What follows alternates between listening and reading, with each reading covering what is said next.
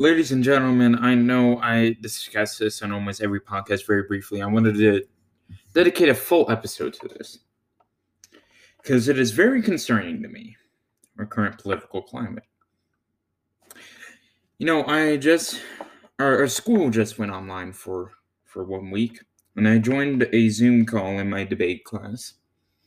And eventually, with one of my peers in the class, we got into a very heated exchange about our preferred political positions. And while I won't get into the details of what was discussed or who we supported, I will tell you about the what's the word? The way it was approached, the way we discussed the topic,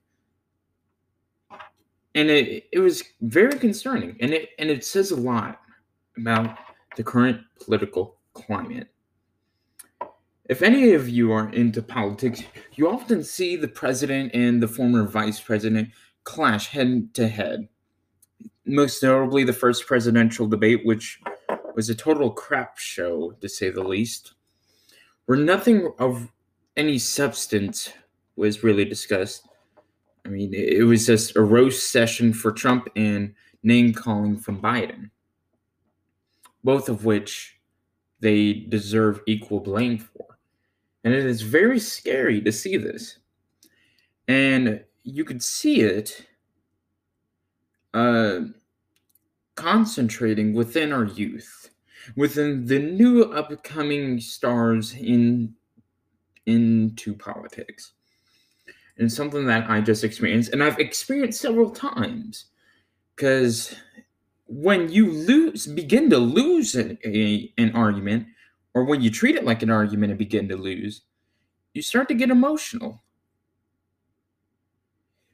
Because you feel like you are always 100% right. You have never taken the time to maybe realize that you may be wrong and may be able to adjust your positions. And this is the problem. We are too closed-minded. And this is part of the reason I started the podcast in terms of religion. I wanted to stop all the closed-mindedness that was happening within the religious community. But I realized that I need to start working on it within the political standards in this country, because it is absolutely atrocious that we get angry at each other for thinking differently. And those that get angry easily usually do not know what they are talking about. And it is something I just experienced. And maybe the person that I had this discussion with is listening to this. Frankly, I do not care what she thinks of my perspective on it, because we shouldn't care what other people think on our political views. We should be able to live in peace and be able to discuss and defend the views which we uphold. And again, this never happens. We put ourselves in protective bubbles, per se.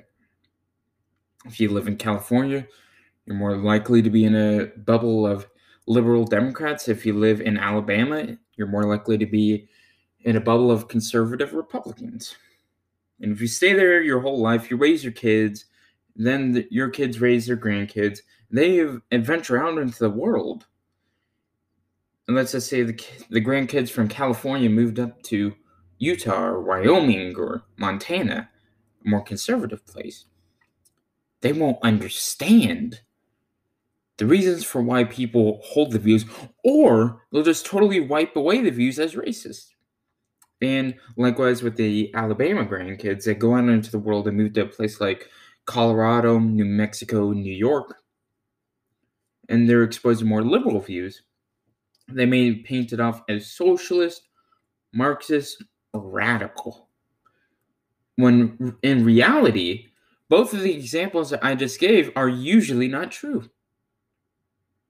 They are usually not true, but yet we come to conclusions about each other that are not factually based. Why is this? Because we put ourselves in a bubble. We are not ready to be exposed to new ideas. And this is the fault of today.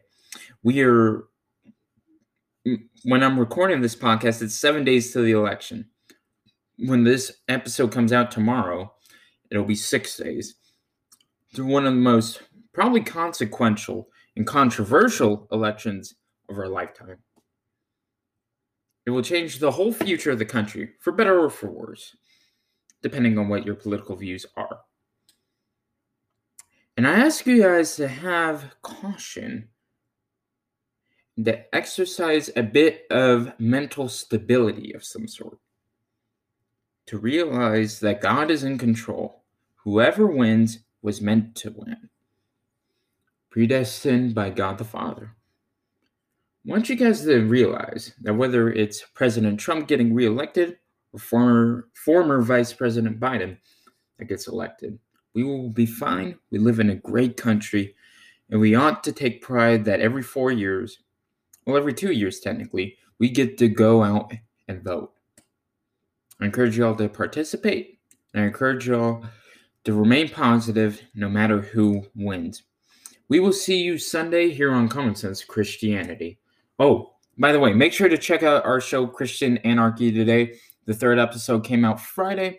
You can check it out on the YouTube channel, Heart of the Matter. Make sure you subscribe, watch it, leave a comment, and Sean McCraney will respond to it on his Heart of the Matter episode. All right. Peace out, everybody.